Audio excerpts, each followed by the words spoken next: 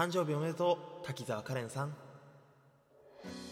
おはようございます。5月13日の朝6時です。お目覚めいかがでしょうか。どうも猫背です。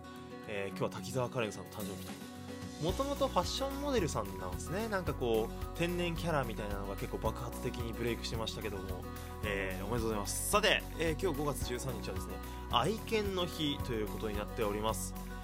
愛犬の日だってさ、俺さ、犬とか猫とか飼ったことなくて、自分の名前猫背なんだけど、犬ね、なんか YouTube とかでついつい見ちゃうのよ。なんかそのさ、シベリアンハスキーとかがさ、こう飼い主さんのこうところ行ってさ、めちゃくちゃこう楽しそうにさ散歩とかしてんのよ。なんか飼い主のお尻の上で寝てる犬とかさ、いいよね。なんか犬ちょっと飼ってる人いたら、なんかこういうとこがいいんだよって猫背にプレゼンしてください。猫派なんですけど、